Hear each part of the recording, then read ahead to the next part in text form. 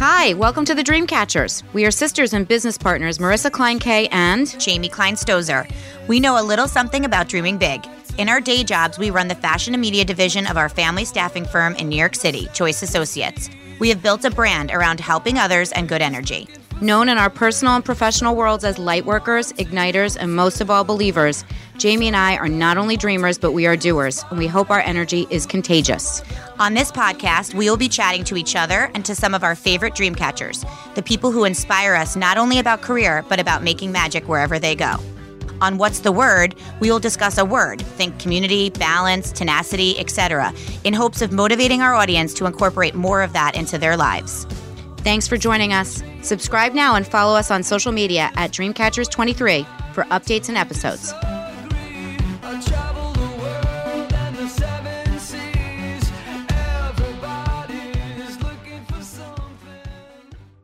Okay, happy Friday, everybody. Welcome back to the Dreamcatchers. Hi, Bryan, our lovely guest today. We're going to have you introduce yourself in just a moment. My name is Jamie Stozer, for those who don't know me. And my sister Marissa and I are the Dreamcatchers.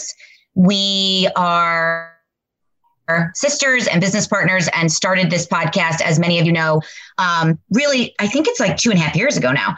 And we're just so thrilled to have folks like Bryan and on our show, because we get to talk to people who inspire us, that we followed along with throughout our journeys in New York City. And so honored and happy to have him here with us today to share his story. And I'll have him introduce himself in just a moment. But welcome back. This is an episode of What's the Word? And today's word, drum roll, is joy. And I think we talked about this a little bit before we came on air. But joy is not an easy thing to find these days, as we know. So finding the simple joys and following those joys in your career journey and in your career path can be super easy some days, super difficult some days. And then also with that, bringing joy to others through your career choices is a challenge. So excited to talk about some of those topics with our guests today. Marissa, do you have anything you want? Yeah, I was going to say happy Friday to all. Saying the words happy Friday, that's a joy. I think that I said off camera and I will say on camera, as a grown-up, as a human, as a working parent, and really anyone in any season, in any chapter of their life right now, every day is a bitch. It is. There's like a million things that happens all day long, from the minute you open those eyeballs to the minute you pass out on the couch and then transfer yourself into your bed. There's something that like goes on the whole day. And we don't even talk about 90% of them. We just swallow them down. But finding the small joys or the moments of laughter, professionally and personally, really, if that's not what life is about, I don't know what it is. And I think it's what's kept us all chugging along this year. So when we reconnected with Bryan through a good friend of ours at Choice, my friend Sarah Gould, who I've been working with for a very long time, you know, he and I had a really good talk about happiness at work and his choices in his professional life. And he has a really good story. And when we were done talking, I was like, so Bryan, I'm going to need you to be on the podcast. So, sure. And right, Bryan, doesn't that give you a good enough layup? Go ahead, introduce yourself. Tell the world who you are. Thank you. So my name is Bryan Petroff. I am one of the co-founders of Big Gay Ice Cream, a New York-based ice cream company that started in 2009 as a seasonal truck, like a little summer project my friend Doug and I decided to do. And then we moved into brick and mortar. And so we're in our 12th year now, which is pretty crazy. Our 13th anniversary will be next month in June. Amazing. So I'm an Aquarius, and I used to work in HR, hence our connection with Sarah Gould. I worked with her at Warnaco. I was there for about 5 years, and HR was an accident that happened. Most people, us too. I grew up. I'm in Central Florida right now. not wearing glasses to be cool. I'm just avoiding the sun in my eyes. So I grew up here. I went to college in Chicago for fine arts, moved to New York and started temping. And, I got a long-term gig. They asked me if I wanted a long-term gig. I said, how long is that? They said, 2 weeks. And I said, sure. I mean, that's 2 weeks of pay. And at least with that agency, you could essentially work full-time temping and still get benefits and like healthcare and stuff like that. And that 2-week temp job turned into a 9-year job. So I did 15 years of HR, and then somehow Big Gay Ice Cream happened. And that's what I've been doing ever since. Oh my gosh. So 2 weeks. So meanwhile, I serviced Warnaco at that time, and Choice has done a lot of good things by a lot of people. But we were not able to do the insurance piece until, the later days. So I give you credit where credit's due for being able to take advantage of that, because as a freelancer, that is a very big challenge for many people in pre-pandemic, all the crazy things that have happened in the last 10 years in work. And as I said to Bryan before, Bryan was in the food truck business and did the pivot before pivots and food trucks were even cool. So that's how cool he was.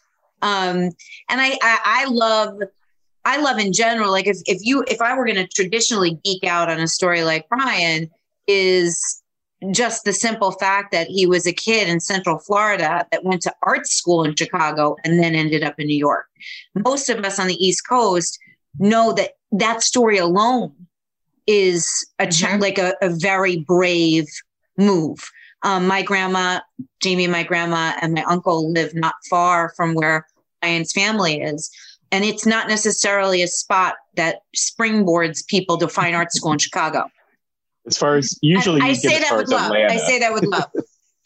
Yeah, I bypassed Atlanta. I didn't want to go there. So. I mean, that's usually as far as it goes. You'd end up at the Phipps. Yeah. What was the mall? Phipps. Phipps was the mall. I've been there. I used to work there a long time ago. Long time ago. I think whether on purpose or by accident, being that you are HR trained, whether or not you wanted to be or not, you said a couple of things already that we say all the time to people we speak to in our day jobs as, a staffing agency, which is similar to obviously how you got your first temp gig, is you said yes to a temp job. You didn't know how long it would be, and it turned into your career for a while. So that's kind of advice that we give all the time. And look at what you just shared that by accident in your intro. So I think, what I'd love to do first is, like you said, obviously being from Florida and going to school in the Midwest and then landing in New York, I'm going to guess that, there was a part of this maybe that was a dream job of yours one day, but I'd love to hear from you if you can remember far back, not to date us all, but what your earliest memory was of what you wanted to be when you grew up, because I'm guessing you wanted to go to art school for a reason. So I'd love to hear kind of those early memories of the first thing you remember wanting to be. Yeah, sure. I've always been interested in art growing up. I started collecting comic books when I was like 8 or 9 years old. And there was a couple of artists in particular who were kind of breaking the norm as to what you consider comic book art. This was like early 80s. And I was just enraptured by them because they were actually doing like mixed media work or just very different than the typical pen and ink and halftone printing and stuff like that. So you got that going on. And then I just became addicted to going to the library and checking out history of art books.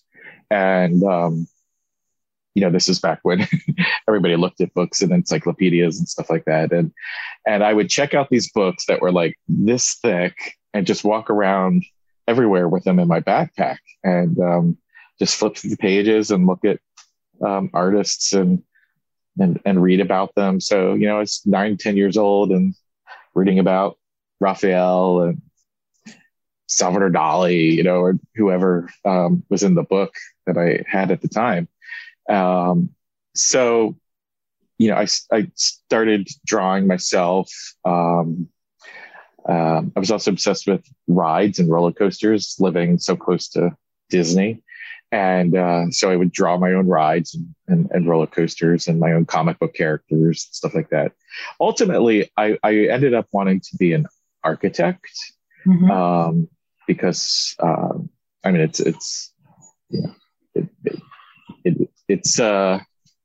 it wasn't for me though. After that, I realized that a lot of science, more so than most people think.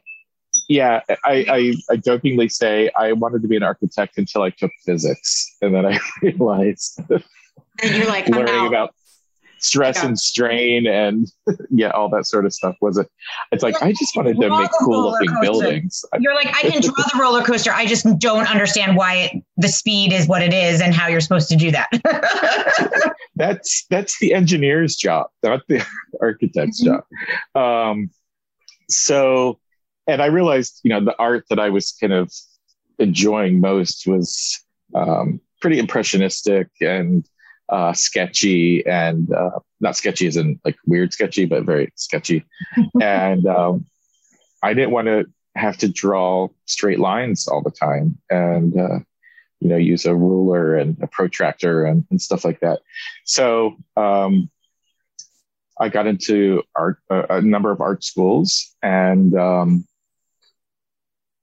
chose the one that was the best combination of location and financial aid, and that was Chicago. And I love Chicago. I still love it. It's one of my favorite cities. Love it. At the time, I was a little naive and like, oh, I need to get out of.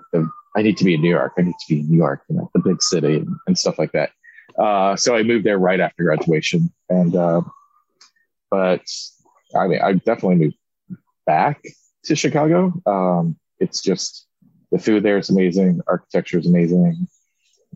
Riding your bike along the lake. It's really People great. are so nice there too.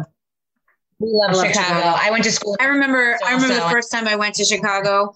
One of my roommates from college was from Chicago, but all of us were East Coasters. So she would always visit us.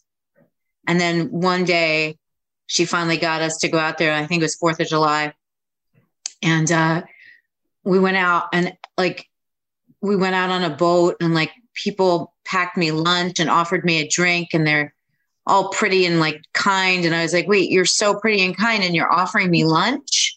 like a true New Yorker. I'm like, you want me to eat with you? And then I'm like, and it was gorgeous out. And I was like, is this Miami? I'm so confused. Like, my pre-thought of what Chicago was so not correct.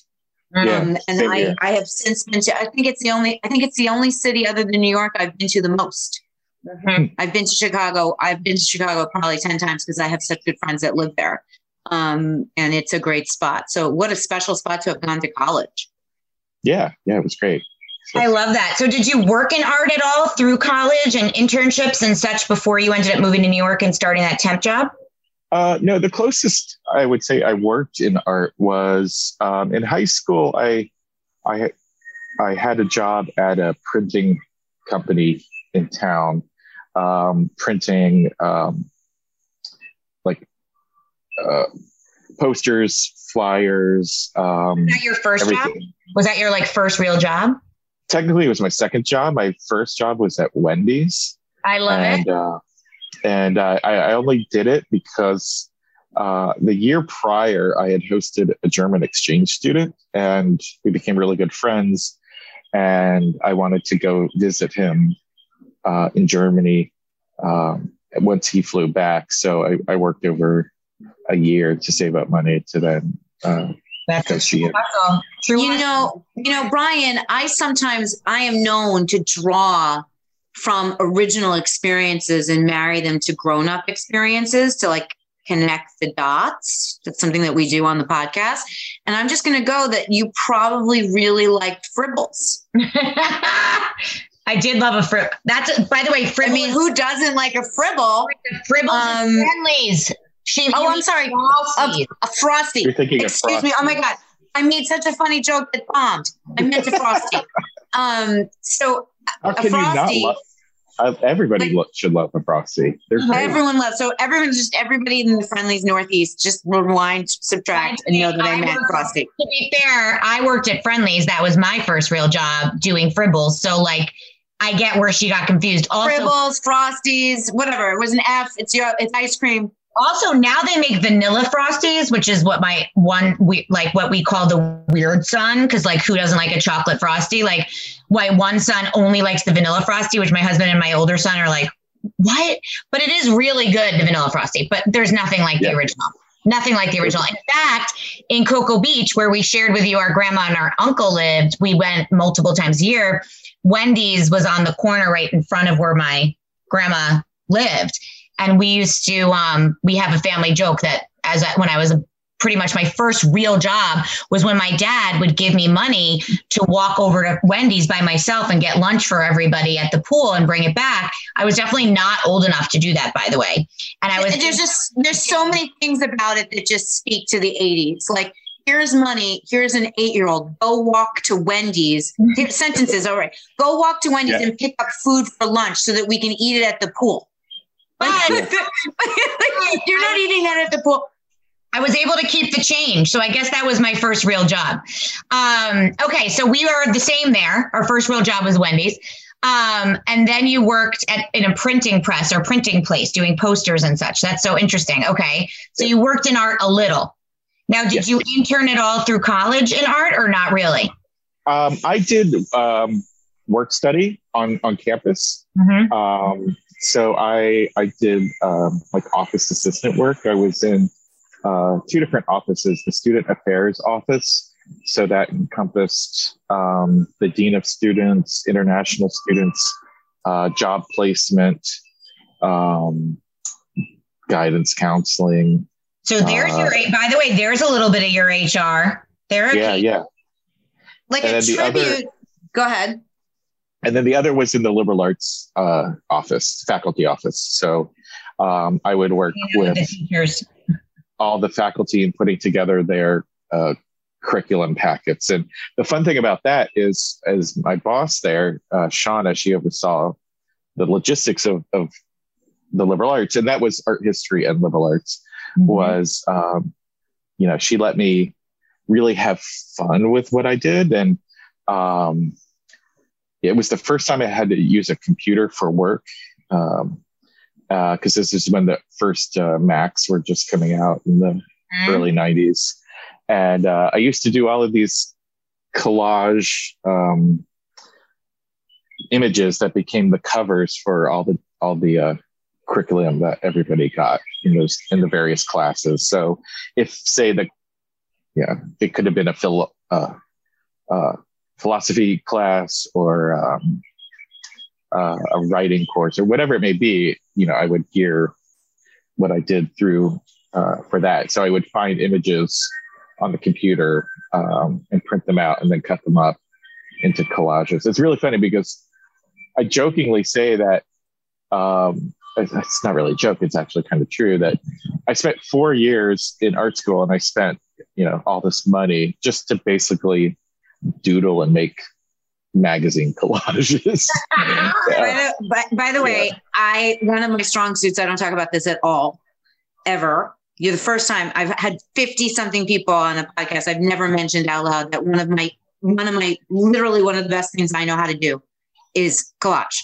Like, it was something I was exceptional at. It was yearbook editor in chief. I collaged all of those things. And so when I pull out the senior book, my senior yearbook, I look at all my collages, how perfect it was. When I was in college, I would decorate everybody's walls with like the pictures all put together. So I completely hear you. And I'm sure they were so awesome. And what I think is so great about your story, even up until this moment, is you are a perfect example. If I were to package you up, a perfect example of how Jamie's favorite saying of 2020 and 2021 is if you can't find the dream job, you need to find the dream within the job.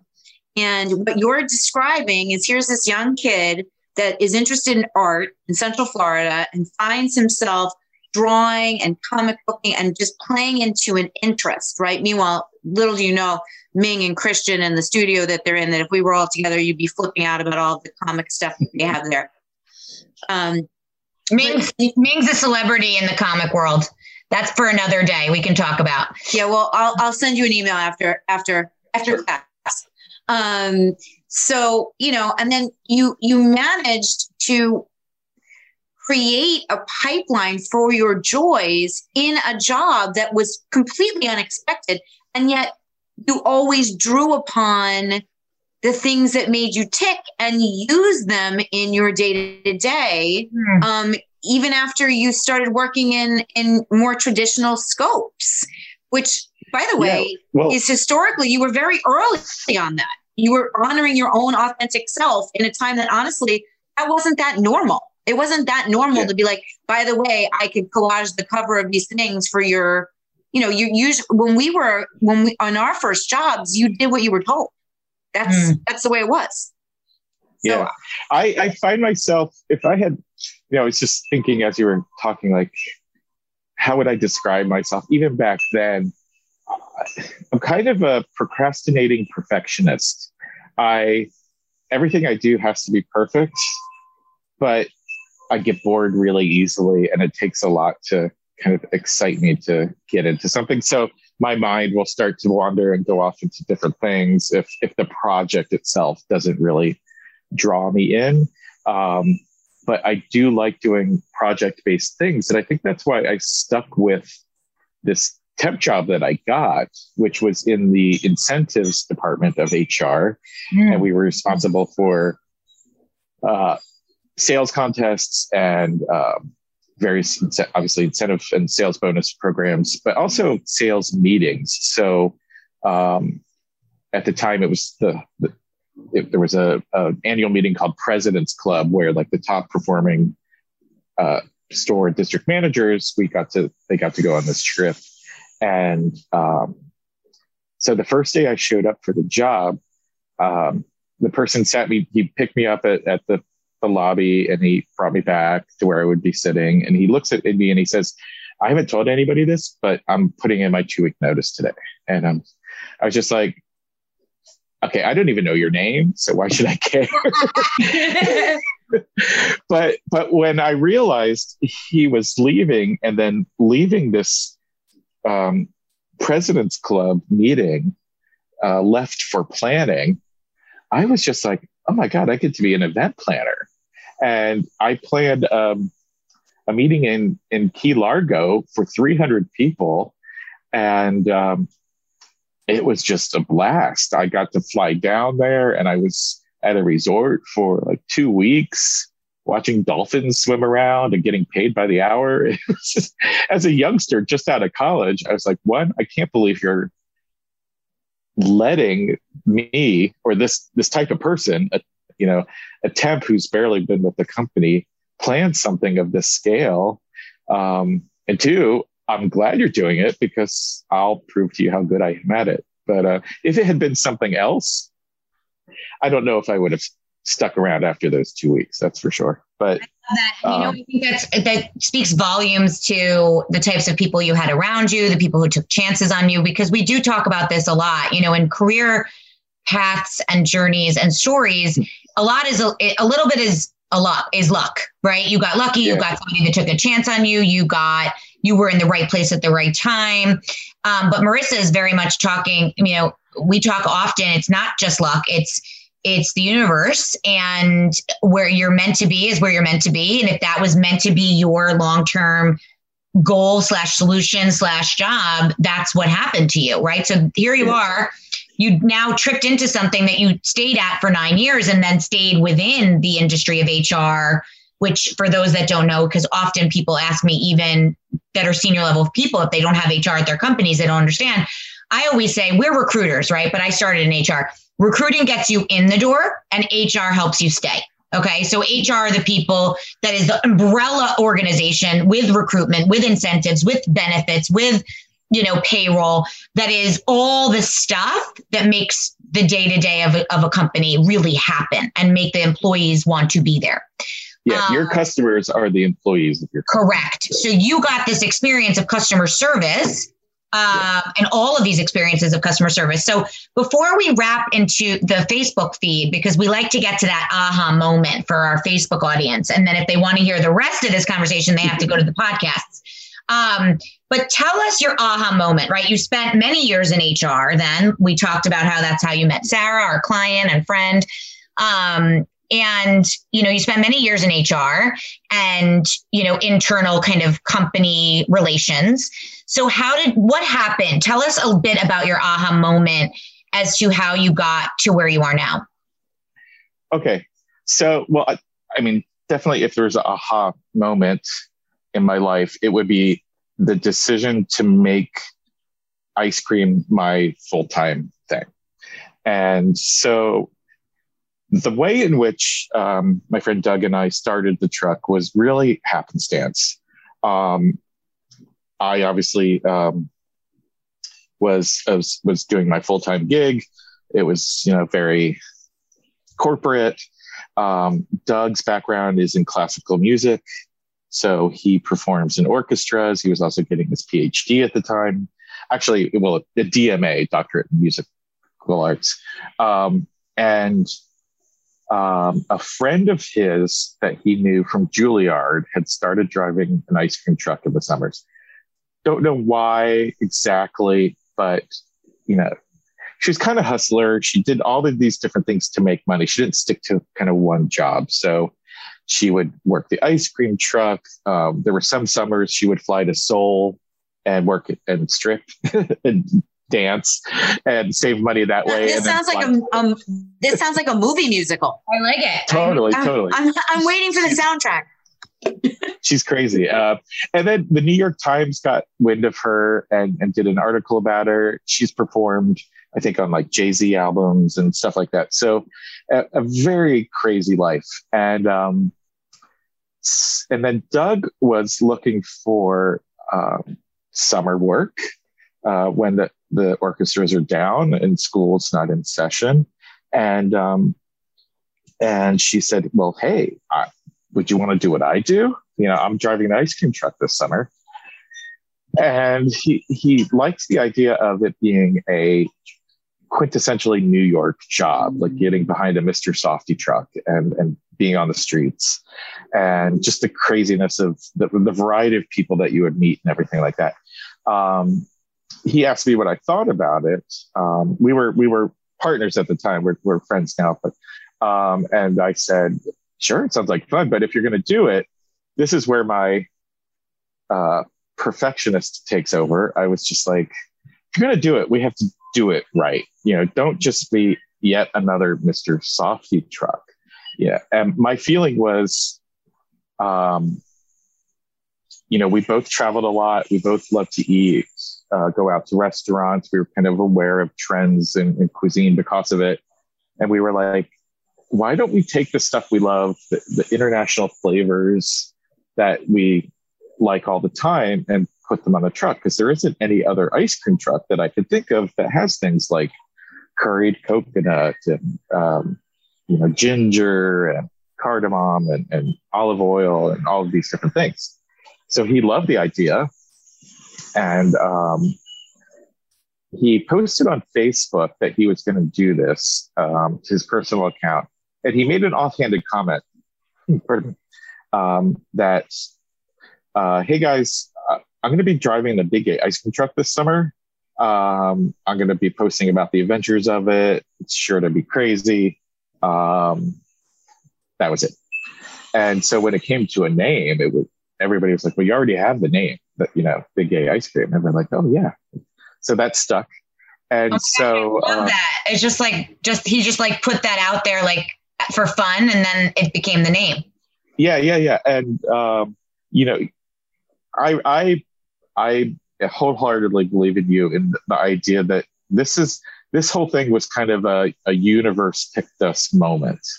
And it was a perfect time of the beginning of Twitter, the beginning of the modern food truck movement, not obviously they've been around forever, but and the convergence of the two, where people would tweet their location and their menu, and that really caught on. And cities like in Portland and New York started to build it all. And just the fact that it was fun and also successful, which are two things that rarely happen at the same time. I would say that was the aha moment, that it was okay to have fun at work and be silly and do whatever you want and get paid for it. And wear shorts and not have to answer to anybody, all the things that being in office entails. And so that, I think it was getting out there and just seeing the responses from people was so much fun. We rented our truck. We never actually owned an ice cream truck. So we would check it out from a depot every day. We would slap our logo on it. We would bring all of our ingredients and supplies and everything, and then set up. The depot itself had a spot that at Union Square. So we parked there every day. That kind of became our spot. And it was great because we didn't move. So everybody knew where we were. We didn't really have to tweet that much about it. But just sitting in the truck and watching people walk by, and they would look at the truck and the logo, and they couldn't help but not smile. Like, you would watch everybody go, how funny is that? Or they'd mouth the words. And even if they didn't get anything, they would take a picture of it and then they would post it online.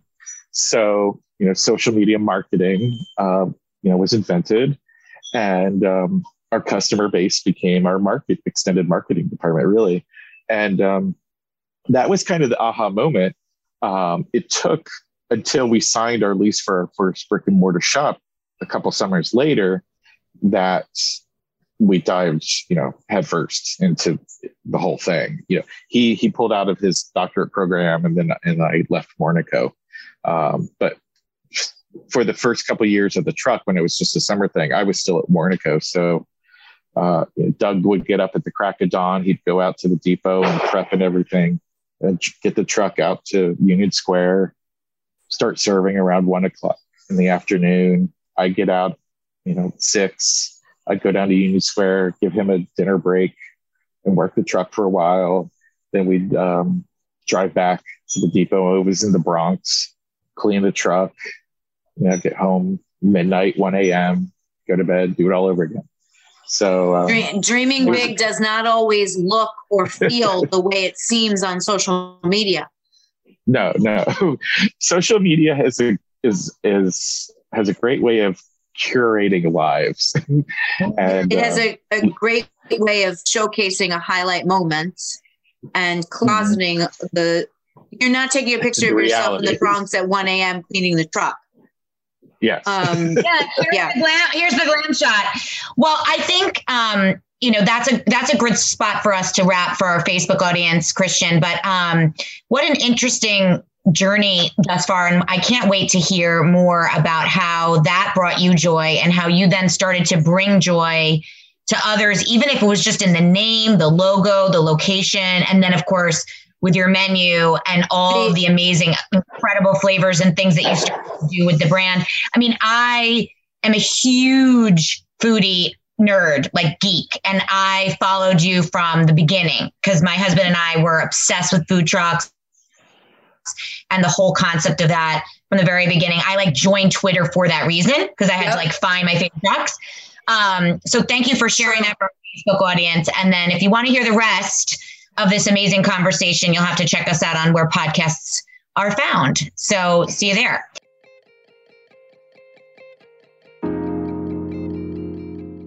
Jamie, you know how much I love to give somebody a gift that I'm passionate about, right? Oh my gosh, of course. I find something, we're tagging, we're sharing, We're DMing each other. We have the megaphone. We have the megaphones. Yes. The minute I love something, it's like I want to give it to every single person I love because that's the way you and I work. That's the way I felt when I was gifted a Taja candle with a customized little saying that meant something specifically for me. And it smelled good and it lasts forever. And it's just gorgeous. For the Dreamcatchers, everything for us, both Marissa, myself, and Jamie, is about leading with light. So it makes perfect sense that our favorite gift to give is just that, a beautiful gift of light from our friends Annabelle and Taja Collection in Miami. It's female founded. They're handmade in Miami in small batches. Everything on the candle is fully customizable. So you can customize the front, the lid, the underneath of the lid, the scent. And then the actual candles are reusable as vases. And I also find when you don't know what to get somebody, a candle is just always the best gift. And for me, the littlest things make me super, super happy. And if it's a gorgeous candle, I feel like I'm spoiled. I totally agree with you. And they're 100% soy wax and free of all junk. So you're not like inhaling grossness when you're burning them in your home. If you want to try Taja Collection for yourself, check them out. www.tajacollection.com. That's TAJA. Use code Dreamcatchers10 for 10% off. Okay. So Bryan, I'm like totally geeking out, just so you know. I want to say this, you know, at that time, so that was 2009, you said? Yeah. Yes. Okay. So that was when I moved to Hoboken and the truck festivals were like such a big deal. Yeah. So I moved to Hoboken in 2008 and I was still commuting into the city though. And we were in this like weird denial phase. Marissa lived in it a little longer than me, that we lived in Hoboken, but we were New Yorkers. So we would stay after work a lot to do like social stuff and then go to Hoboken like late and just like sleep there. It was just like our hotel room. And then eventually we became obsessed with the community there. For that first year or two, we were doing that, where we were just hanging in New York as late as possible and just going back to, you know, Hoboken to sleep. And that was like the height of, like, we got married in 2009. So it was like the height of all of those original years of my relationship with my husband. And we visited the truck many times and actually went to, because that was kind of our area. I lived on 23rd and Park for many years. So we'd walk down to Union Square. So when I would when I missed the city, we would always walk in that area. So that was kind of why we always discovered you guys. And again, like I said, Twitter, like you were saying, I love this point about social media, right? Marissa and I talk about this all the time, even for our own brand, and how your followers probably became, well, your followers, like your customer became your follower who became your extended marketing team, because that was like the beginning of that huge boom of things being, you know, trending and followed. Small joy FOMO, right? So it's like, if Jamie had the ice cream, I wanted to have the ice cream. Yeah. Like, it was a very interesting time. I'd also have to say, playing into like 2009. So Jamie just described when she moved to Hoboken, she was in her newlywed stage and whatever. I moved to Hoboken kicking and screaming with legit a screaming in newborn. I lived in a 1-bedroom on the Upper East Side, which I still don't talk about. In fact, I lived on the Upper East Side because I was a downtown person, and I actually can talk about living in Hoboken more than I can talk about living on the Upper East Side. However, Sarah Gould bought my apartment. So I am where I am today because she still lives where I was living at that time, which is hilarious. But I moved to Hoboken with a screaming child. And when I was in the city, I felt much more connected to Marissa, who I had always been. And I think it was the beginning. It was also a terrible economy that year. Terrible. And everything about it was ironic talking about where we're now with the city, but the city, in my years of living in Manhattan, I saw 2001 and 2002 with my own eyes. And then I saw 2008 and 2009 with my own eyes. And I remember thinking, you know, we went from these big, lavish nightclub, excessive ridiculousness, like meat packing, like over the top things, to where's the ice cream truck? I'll meet you there after I spend $20 on my fitness, or $28 on my fitness, and then I'm going to get an ice cream cone in Union Square. That was literally what social, your connection with friends or going out became less about a big sit down New York City dinner and more about a workout and a dessert truck, or like meeting somewhere cool and picking up food from all different places. It really became like a pastime, so to speak. Yeah. We had so many people come in their gym clothes after working out. It was crazy. That was what they would eat. They're like, this Sunday's my dinner. And, I work out and then go have dessert. Yeah. Totally. Oh my God. It goes straight from Soul Cycle to the food trucks. Yeah. Literally. Right. And that was all then. It changed everything. It really all changed everything. I don't know if it was the economy that changed it or just the conceptual, like making food easy. I mean, granted, it wasn't easy for you, but it made it easy for everyone else. And then you'd wait in the line and it was cool to post about, it was, well, I think for us, it was, we were very conscious of pricing, and I'll also say this, we were doing it, we didn't do it to make money. And we had our other lives and our jobs, and this was meant to be a fun thing for us to do. And if it made money, that was gravy. It was more of an experience, really, a crazy experience that we would tell our grandkids about, kind of thing. And I think we were very fortunate in that, if it was our livelihood and we knew that going into it, I don't know if we would have made the same decisions, like calling it Big Gay Ice Cream or, whatever it may be.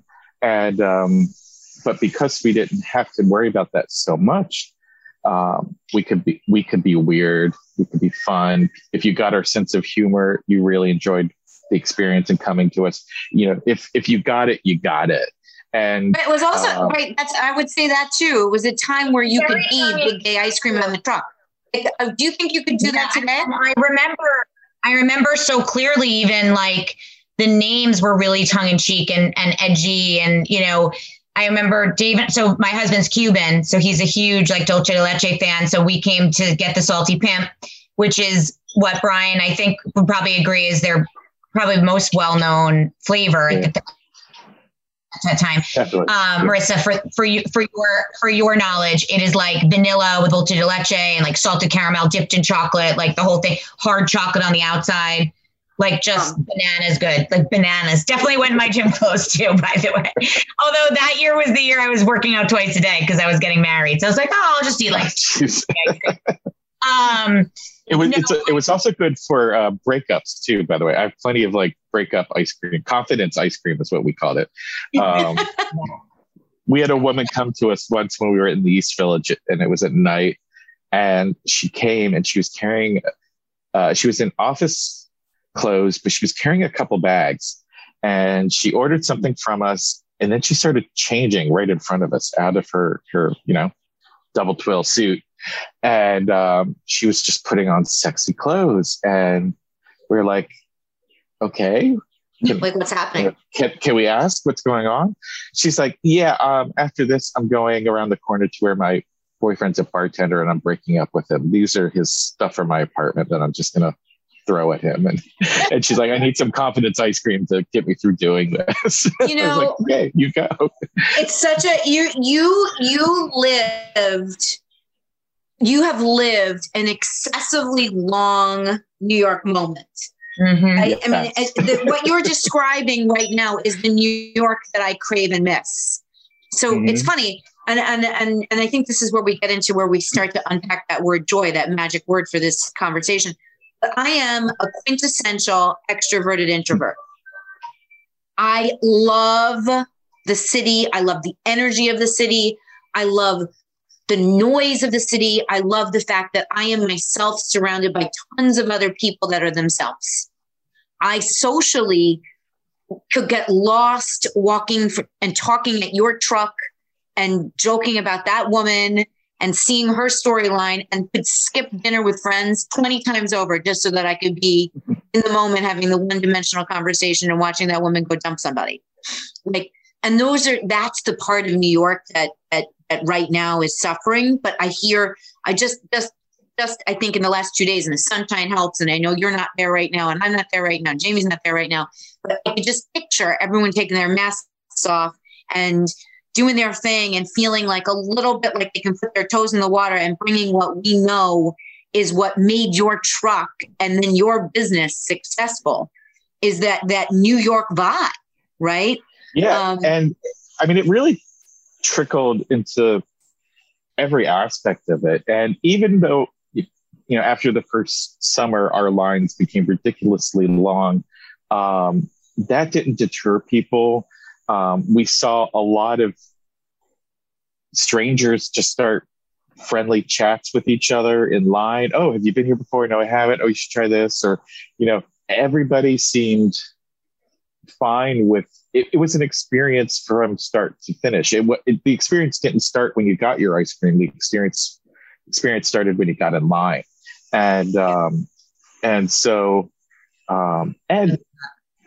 think I'm the same way. When I would describe myself that same way too, because I love New York. I love its vibrancy and its craziness and the fact that you can get anything at any time, anywhere.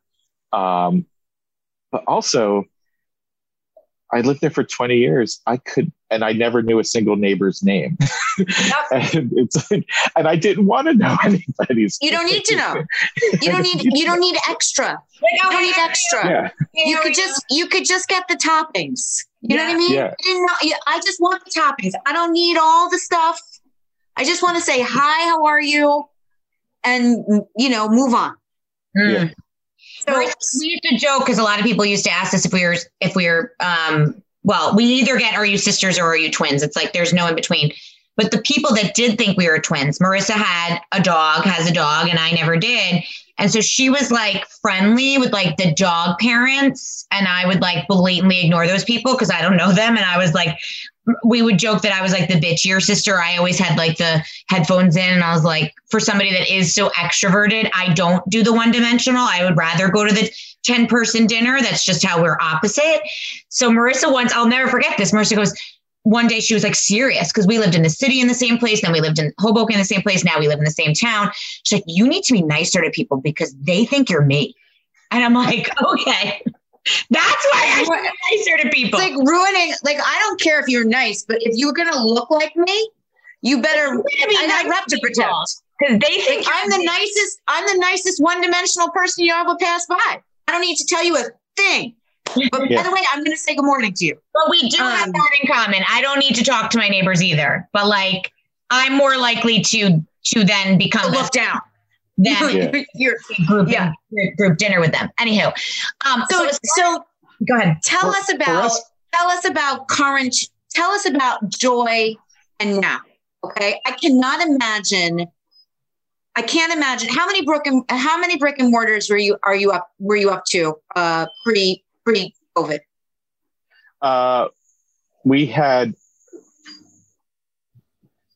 We had 5 brick and mortars and 1 kiosk location inside Madison Square Garden. Okay, so I can't go ahead. I was going to say we've had to close 2 of those permanently. So now we're down to 3 brick and mortar locations, and I think Madison Square Garden itself is supposed to reopen in September, and hopefully, that kiosk will be up and running again when that happens. Wonderful. So I think the word joy could be talked about a couple different ways here, and I want to talk about it one way. When you left Warnaco and you decided to chase the pivot and the fun full time, how did joy change for you then? Like how did the moment, handing out the ice cream to the customers or being part of the social media, new wave, or what did it look like when things started to get more serious? Yeah, like, so you 2 years in, you quit your real job, you started this full time. Yeah. And then obviously you started to, I'm sure, from an HR hiring, start to hire people, grow. How were you able to keep in the joy that way? And also, what was your involvement then moving forward after that? Well, I would say, at the time everything was new. every experience was a new experience. We didn't come from culinary backgrounds.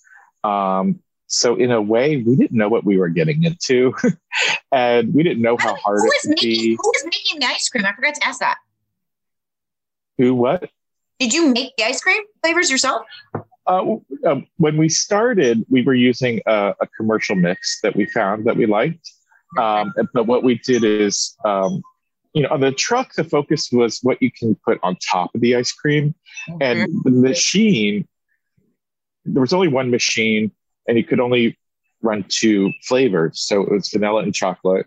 And so everything we did was wrapped around that. And there were some trucks that were just so run down that, you couldn't run both sides of the machine and the air conditioning. Because, so you had to make a sacrifice. Did you want to lose chocolate or AC?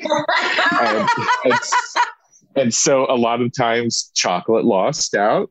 And so that's why if you look back at everything, and plus Doug and I aren't the biggest chocolate fans, particularly chocolate ice cream. So a lot of what we did was wrapped around vanilla. And for us, vanilla is amazing. It's great. It's perfect. It's a great blank slate. You can turn it into so much. Just even at home, you open up your pantry, put a few things on it, and you've got a completely new flavor. Chocolate is the same way, but most of what we did was vanilla based. So once we opened our shops, that's when we moved from over the counter stuff. This is how little we knew about the business. When we started, we were just buying everything retail. Like we'd go to Fairway in Harlem and buy a flat of dulce de leche bottles. I think they gave us like 10% off, 15% off max. We were not paying wholesale at all. Or we would go to Calustian's in Murray Hill and get all the international stuff there. But so we really didn't know. And I think that naivete really helped us because, these hurdles would come up like, you want how much money for the electricity or, whatever it may be, or it's going to take how long to get the business license. So you kind of rolled with those punches really. And you didn't know any better. You're like, okay. Like that must be how long it takes. Yeah, totally. So when we opened our first shop, after that, and when we were starting to open our second shop, or when we opened our second shop, we partnered up with a third person who focuses on the operations and the financial side of the business, and he put us in touch with an ice cream guru kind of guy. And through him, and he had a connection to Ronnie Brook, the dairy up in north of the city. And that's a good vanilla. Through them, we developed our own ice cream base. And not their own stuff, but our own proprietary recipe. And so everything started to become homemade at that point. We realized like each year we want to be better at what we were before. So at first it was moving from retail to business savvy, wholesale and decisions and stuff like that. Then it moved into our own recipes. So instead of pre-made dulce de leche, we were making it ourselves. And then it moved into the actual ice cream itself. And, we were very fortunate that we could quickly change all of that and pivot to being truly an ice cream shop when the brick and mortars opened. And because, we didn't know where to turn and who to go for what and stuff like that. I think it would, in terms of, where joy is found, it's just the faces of everybody really. And, when you're on the truck, you're about 2 to 3 feet higher than everybody else. And you really look at the street life as if it's on a stage. New York becomes a play that's being acted out in front of you in all of its craziness and bizarreness. And one day Chuck Schumer is coming up to the truck for ice cream. The next day it's a woman in a full burqa and her 4 little boys.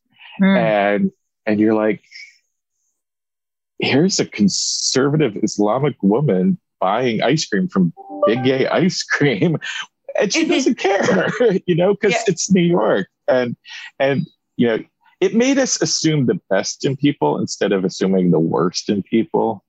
And that was really important, because you got so much positive reinforcement with what you were doing.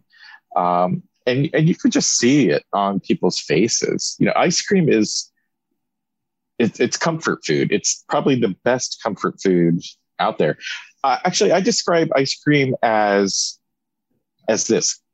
Aside from drugs and alcohol, it's the only thing you take that actually alters your mood. When you're sad, it picks you up. When you're happy, it excites you more. You get it when you've been dumped. You get it when you get an A on your report card. You get it when your wisdom teeth are pulled out. All of these moments that are memorable in your life. If you're lucky, ice cream is associated with those moments, and that's what we were trying to do. We remember, Doug and I remembered what it was like to find joy in ice cream growing up, and that was what we wanted people to have with us. At the time, ice cream was getting very precious. It was all about sources and artisanalness, and it just felt beige. Ice cream was becoming the banana republic of food, and so we were like, ice cream is fun. It's weird. It's goofy. It's colorful. It's childlike, not childish. And so we wanted to recapture those moments. And, I think we're very fortunate that, joy, in whatever way you want to look at it, was kind of, it wasn't written in our business statement, but it was just saturated with it through and through.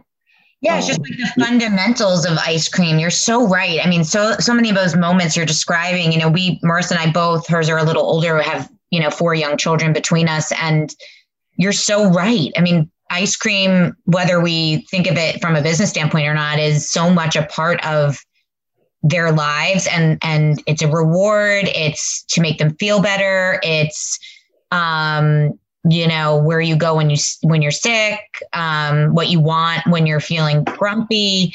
I mean, all the things. And what a cool, it's an equal opportunity unifier, right? Yeah. So no matter, right now, no matter how angry you are, no matter how grumpy you are, no matter what side you're on, no matter where you stand, no matter how, like you're 8 years old or you're 80 years old, ice cream is an equalizer. I mean, my husband is literally the straightest arrow in the world. He is completely OCD about his workouts, his work regimens, his this, his that. Everything about him is a straight line. You put a container of ice cream, he's an 8-year-old kid and eats the whole container. And by the way, he has a hard time sharing with his own children. We'll say out loud, I only will share this because I love you and you're my child. Other than that, so, I really think about that. I think about, I was thinking about this morning. I think my grandmother, she was like a banana split person. And also, I just got emotional. Whoops. I don't know where that came from. There it is. But I'm a coffee ice cream person. Like that's my thing. And I will have coffee ice cream and sprinkles. Granted, I've been watching my weight now for 44 years, not rounding up, almost 44. So, ice cream is not something that I do that often. Also, ice cream and I are not as friendly as we were. We have some trouble. We have some trouble together. We taste great on the way in, but we have some trouble afterwards. So when I am making my choice, it's something I've thought about, and I'm looking forward to the dive down. Like I'm all the way in. Although now I just take a lactate and it works. Yeah. It's also one of those things that even mediocre ice cream is good ice cream. It's true. And so for me growing up, it was hot fudge sundaes. I just really loved hot fudge sundaes with peanuts and a cherry, or Frosties. And we were big in Frosties. There was a place here in my hometown called Tasty Freeze, and then I realized it's kind of a chain name or a name that is kind of everywhere. And it was on the side of the road, and there were picnic tables, and my family would go there after dinner or something like that, and we just each order whatever we wanted, and then we'd sit on the picnic tables and eat and watch the cars go by, and in our cutoff jeans and bare feet. And I mean, there's nothing, you can't associate anything. Even if you're sad, the association with ice cream is always going to be joy, because as soon as you eat it, you feel happy. Yeah. It's so true. It's so true. I think that's a good segue into, obviously joy is such a powerful word here today in our conversation, but we are big believers, as you can probably imagine from talking to us now, in things like the universe, like we were saying, but also in, identifying our own strengths and superpowers, because so much of your career now you've realized, whether or not this is what you set out to do was this, you found the joy in this side hustle. You decided to take the leap to leave your full-time job to do it every day. Then you literally have now spent a dream amount of years providing that joy to others, whether or not this past year or any other years have been more challenging than others. But I'd love to hear from you. I think I could probably come up with a couple. I'm sure Marissa agrees. What you would consider your superpower career-wise. I mean, this is something that we challenge people to think about often when they're looking at their career or they're looking at their job choices. Like, who are you, right? So you obviously were a creative dude that it came up with some of the branding and logos and thoughts and the way it was going to feel. So you brought that to your day. But do you have, would you consider yourself to have a superpower that you bring to the business that maybe no one else could ever bring? And is it, as simple as your sweetness or your zest for art, or what do you think your superpower is? Well,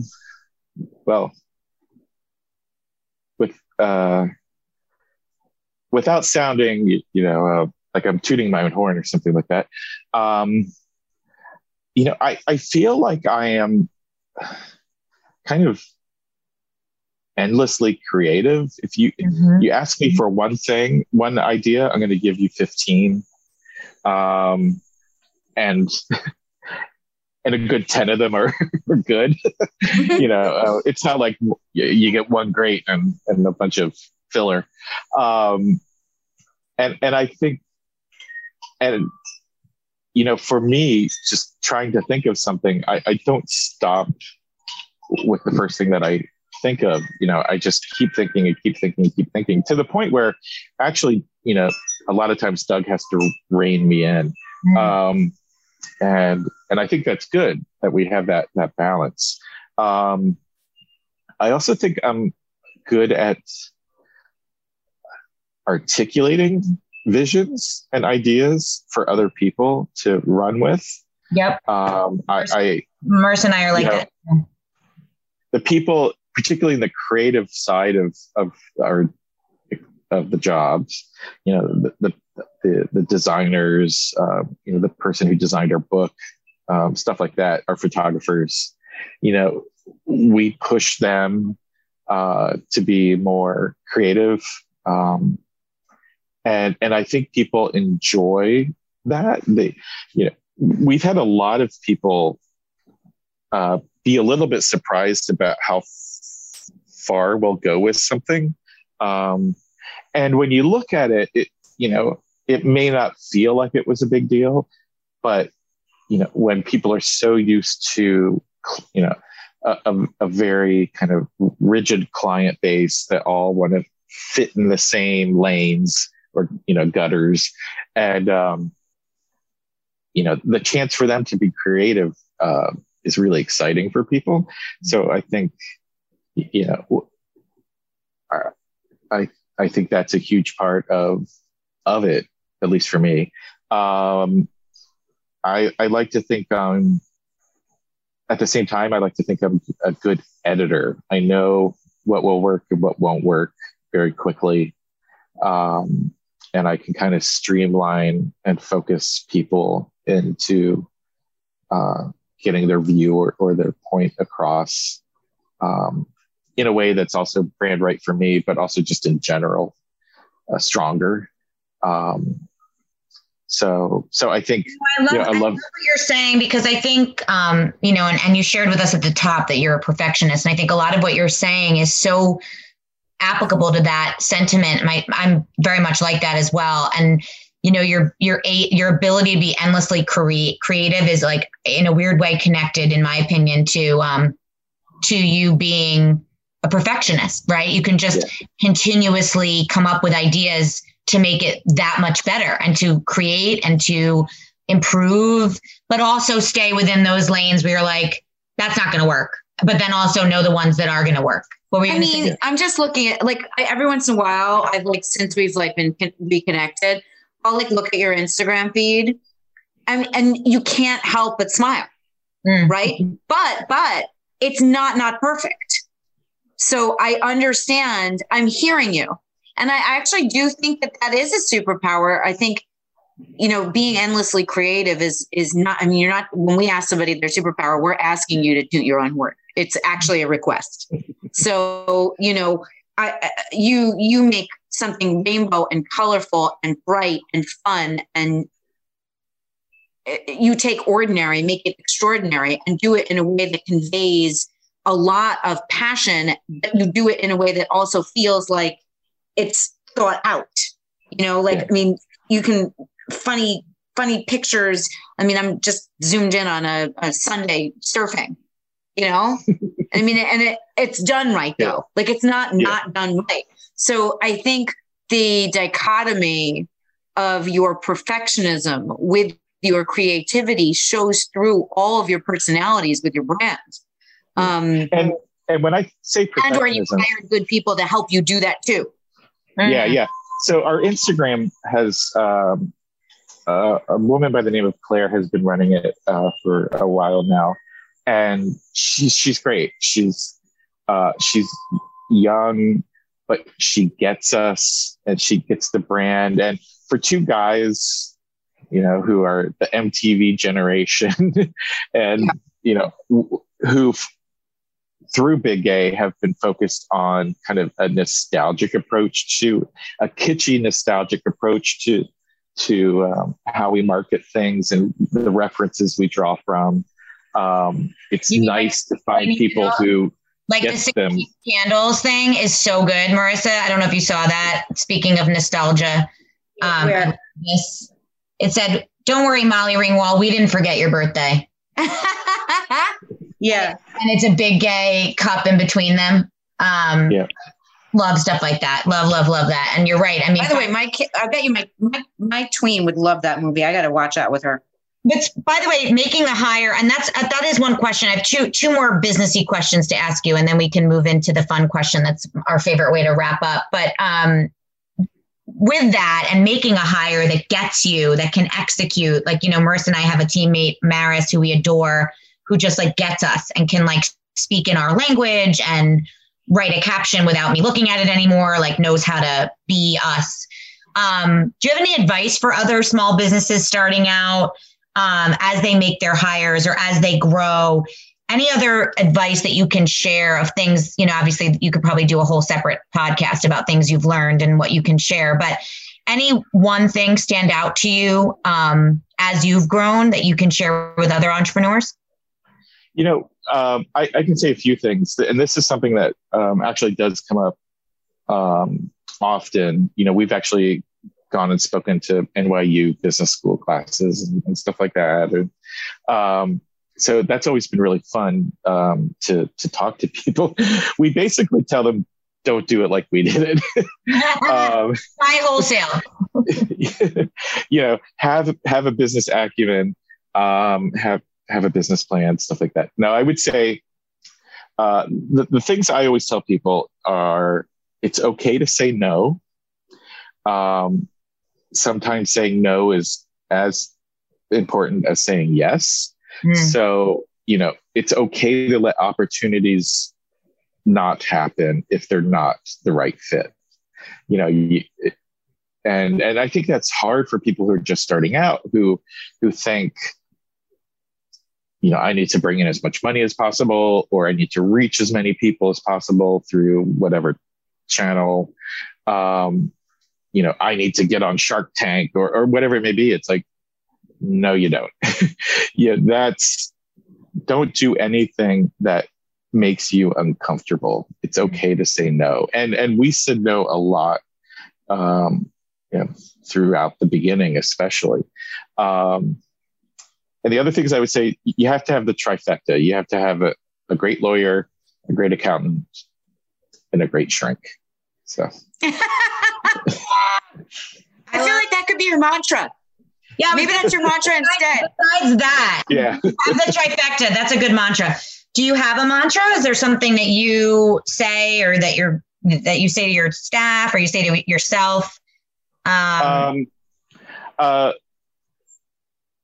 don't know if you'll bleep me or not, but don't be an asshole. Be nice. So a few things. Be nice. Make it weirder. I find myself saying that a lot. It's like, it's great. Now, how can you make it weirder? It's okay to fire the customer is another thing, but yeah, I think being nice is the biggest thing. And this is, I'm not on Facebook. I haven't been, I'm not on Twitter or I'm not a huge fan of social media. I understand its need from a business context. But that's for me as far as it goes. The only reason I'm on Instagram is because for me, it's a creative outlet. It really started out for me as an opportunity to continue my art that seemed to have dropped away, after art school and going into HR and stuff. This was now an opportunity for me to photograph and to show things and stuff like that. But, for the longest time, Facebook, I think their motto was break things or something to that effect. And I just feel that's a horrible mentality to take. And, it's not only destructive, but it's also self-destructive. And I guess I understand where they're coming from, but the older I get, to me, it's just about being happy and, just be nice, and people will be nice back. And that's really hard to do as a business owner or as an employer. And, you make mistakes, certainly along the way, but you learn from them. And as long as your heart's in the right place, I think people will be on board with you. Be creative and be nice. Be nice. So, yeah. Be nice. And you know what, Bryan? You didn't ask me. Go ahead. Sorry. I was going to say, you didn't ask me what joy means to me. And along with that, I did write an answer to it here. I find my answer to what joy is, it's finding happiness in the ephemeral.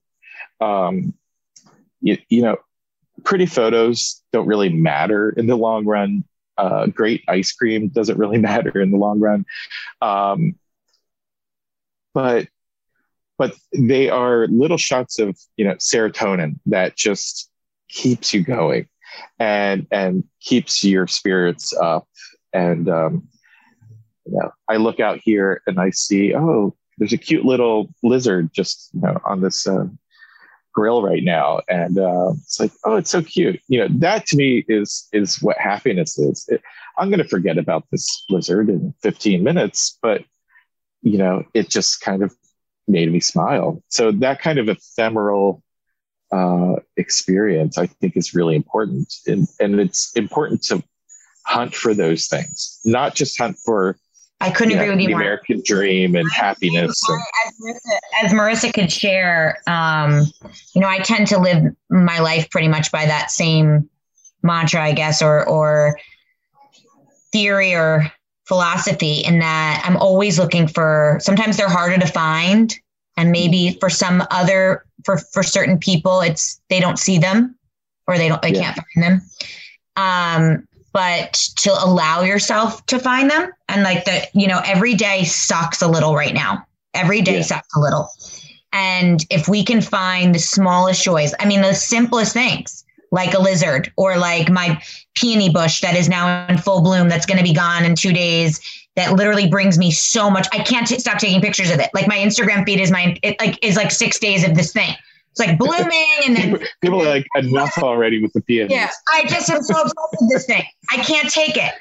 But my point being, it's really important. That's great advice for others, and also small businesses, or just in general, is to try to find those joys and to try to be cognizant of them when they are coming to you.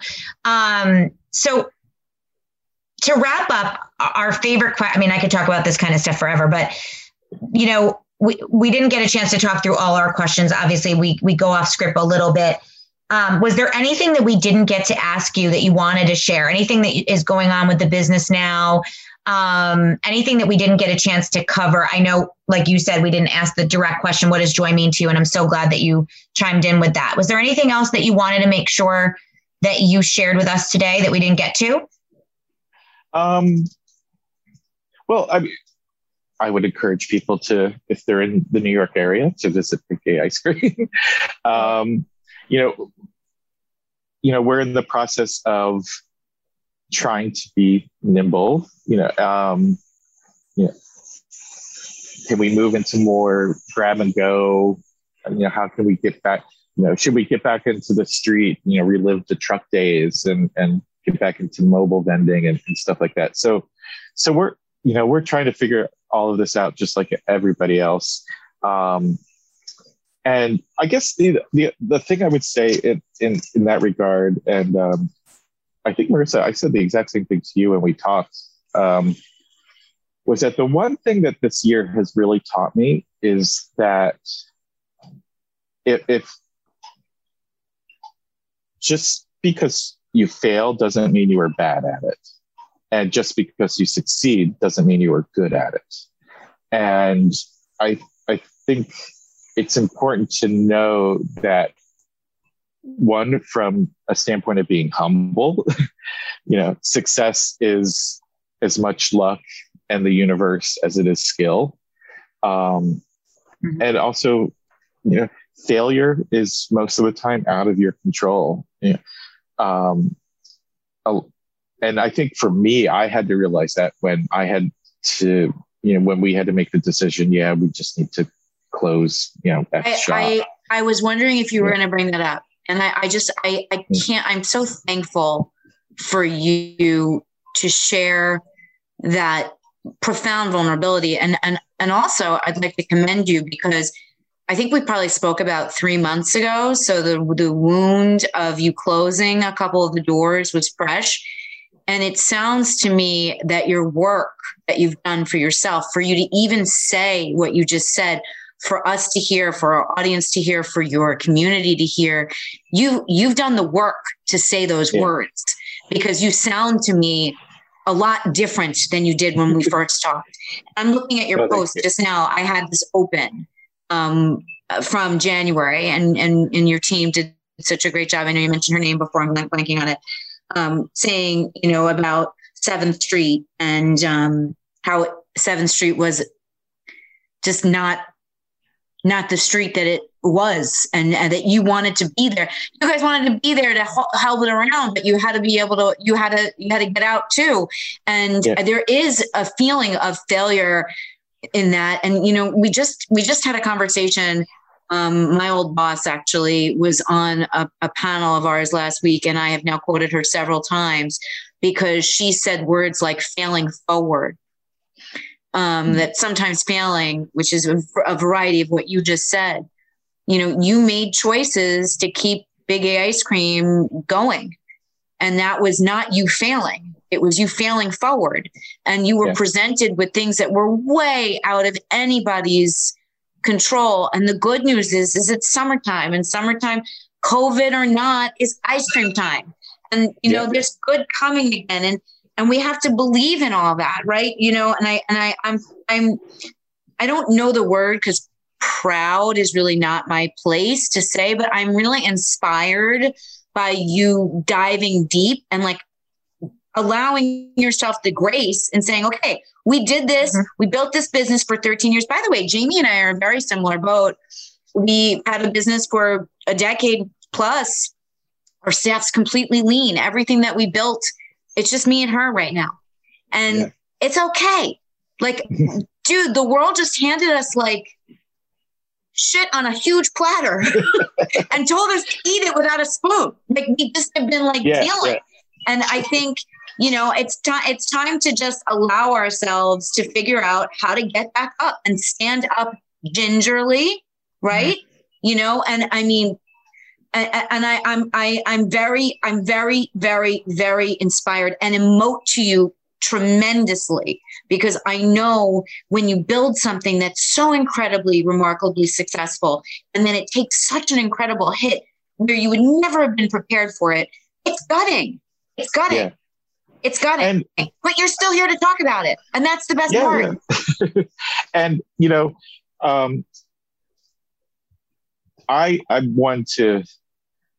I actually have to work on not focusing on the negative. And, Doug's the opposite. He's much more go with the flow, and things roll off his back much quicker than me. So he's one to always, help me see things, we've closed 2 businesses, but statistically, half of all New York City restaurants close in less than a year. And we've had ones that have lasted over 10. And I'm hoping we'll have a historical place, in what is New York and New York cuisine. Well, I can't imagine that you won't, and I would love to welcome, if you decide to do something mobile or pop up or, kiosky, or what is the thing? The bike. What's the cool thing with the bike? The carts. The carts. We welcome you with open arms to the Jersey Shore. Come to the Jersey Shore on our boardwalk. It'll be so fun. You can sail the C Street down to us right down from the like by the ferries.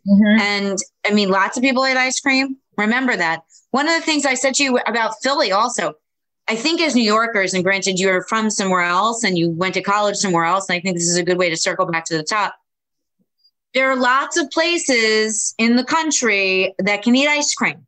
It doesn't always have to be the most expensive place. Yeah. Right? No, not at all.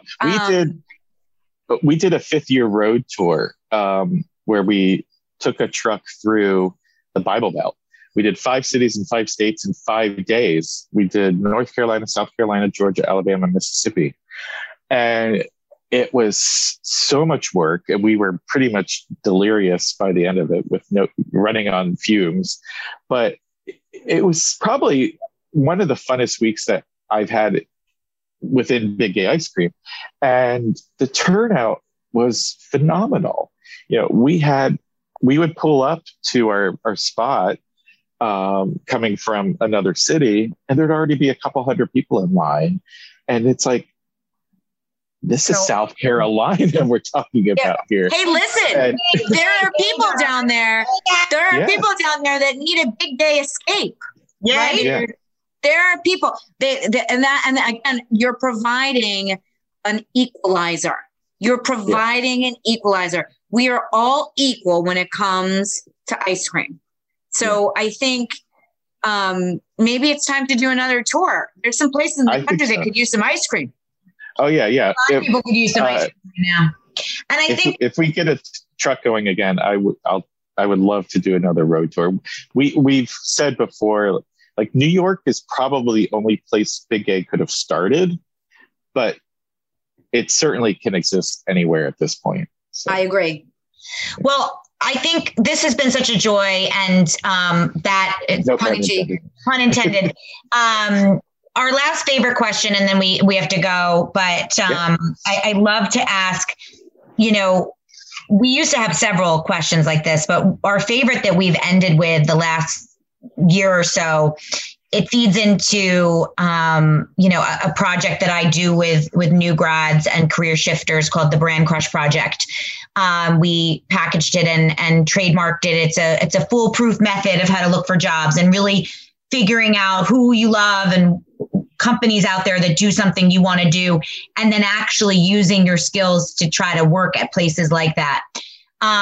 Especially now, right? We're all trying to find our authentic selves and bring our authentic selves to work. So I'd love to hear from you as a brand that personally I crushed on before meeting you, and now even more so, and so inspired by your story. I'm sure there's many, but do you have a brand crush? Do you think that there's anyone out there that has inspired you, but also just that you think is doing it well, that you think is, whether through COVID or not, just another brand that you think is inspiring for us all to see and watch? And as we know, you're a creative perfectionist. So whoever you say, I'm definitely going to follow suit and follow. Yeah, I'll be honest, this is a tough question because I didn't know when I was looking at the question if I wanted to go like big and popular or small and independent. And do both. So, I have mad props for a number of my friends who have probably have had to weather more than I have. And I've learned a ton from them, and I love their perseverance and their creativity. And, Doug and I joke that, we don't have a food background. We're not, part of our charm is the fact that we admit to what we don't know, and it's like just follow the adventure because we're going to learn at the same time you do. So there are so many amazingly professional people out there who have had to make huge changes in their own careers. I would say one of the people is a friend of mine. His name is Andy Ricker, Ricker, and he had a number of Thai restaurants that started in Portland called Pak Pak, and then they went to LA and New York, and he unfortunately had to pretty much close almost everything. But he's now living in Thailand. He's gotten married, and he's continuing to live his dream. And it was one of those, I had to close the door in these places. The other doors are opening, and I just need to keep moving, forward in that direction. So people like that for me, who I find a lot of inspiration in. From a creative standpoint, I'm kind of obsessed with Comme des Garçons, the fashion company. I have like 14 of their fragrances in my bathroom counter right now.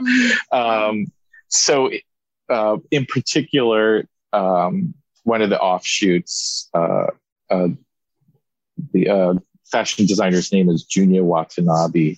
I just, from a creativity standpoint and from a joy standpoint, just looking at what he does, looking at his clothes, every 6 months, and just being fascinated by the boundless creativity and skill that he has in his clothes. I wish I could afford them. That's all I'll say. I wish I had somewhere to go. Except that I wouldn't want to go. You know what? I wish I had somewhere to go and I was switching into that right in front of your truck on 14th Street. Let's all time travel to those moments, right? You know, I think you've shared a lot of great stuff. I hope that we get to work together again. I'm thinking, I know you mentioned something about teaching at NYU. I have a feeling Jamie and I both heard that, and we have something up our sleeves for our community this summer that I'm going to come to you with later in case it floats your boat. I am now rushing. I'm actually en route to take a teenager to be part of the bigger story and get vaccinated. So that is next on we're going to need some ice cream, and I might need some ice cream infused with tequila, because all the feelings. Hey, but, you know, I want you to send love to mom, and thank you. Enjoy your time at home. Go to all your favorite haunts, spend time with those, you know, that lizard, take it all in. And thank you for sharing your journey with us. It was a true Dreamcatcher story. There's not one thing that you haven't shared. Like every single one of your dots are the dots that we love. So I really loved having you. It was a real personal joy today. So speaking of joy, I had a personal joy. I've been watching myself in the little picture within picture. And I'm like, I'm the most Howard Hughes, like coming out of living in isolation look going on right now. You know, it's like by the way, can I just see before I hang up, can I just see the butterfly tattoo? Because you flashed it a little bit, but I want to see it a little bit. I have numerous butterflies. They're beautiful. Thank you. Beautiful. By the way, I have butterflies right now in my downstairs. We raised some butterflies from my daughters, and I like to do that where they like grow and then like. Is that easy or is that hard? I've never. Well, for me, everything's hard, but no, it's not easy. It's not hard. Oh, it's such a cute. It's actually a really cute thing. Well, Marissa, I know you have to go get Sienna vaccinated, which is exciting for the fam. We're excited for Sienna to be able to do that, and it was such a joy to have you, Bryan. And thank you to Ming and to Christian at Shared Universe for our sound, Taja Collection, our sponsor, and just thank you for being here, Bryan. And thank you for taking the time to share your story with our audience, which I think will be a big inspiration to the folks that listen to the Dreamcatchers, and more to come from us for sure. So thanks so much and have a great weekend. Want more from the Dreamcatchers? Check us out, www.thedreamcatchers.life. In the spring of 2020, we launched the Dreamcatchers Web, an inclusive professional membership network dedicated to cultivating community and providing content about career inspiration and making magic. Are you a dream maker looking to inspire, or a dream chaser looking for inspiration? Either way, join us today. A portion of our proceeds will benefit the Mental Health Association of Monmouth County, because now more than ever, we need to bring light to the darkness. Thank you in advance for helping us lead with light. Everybody's looking for something.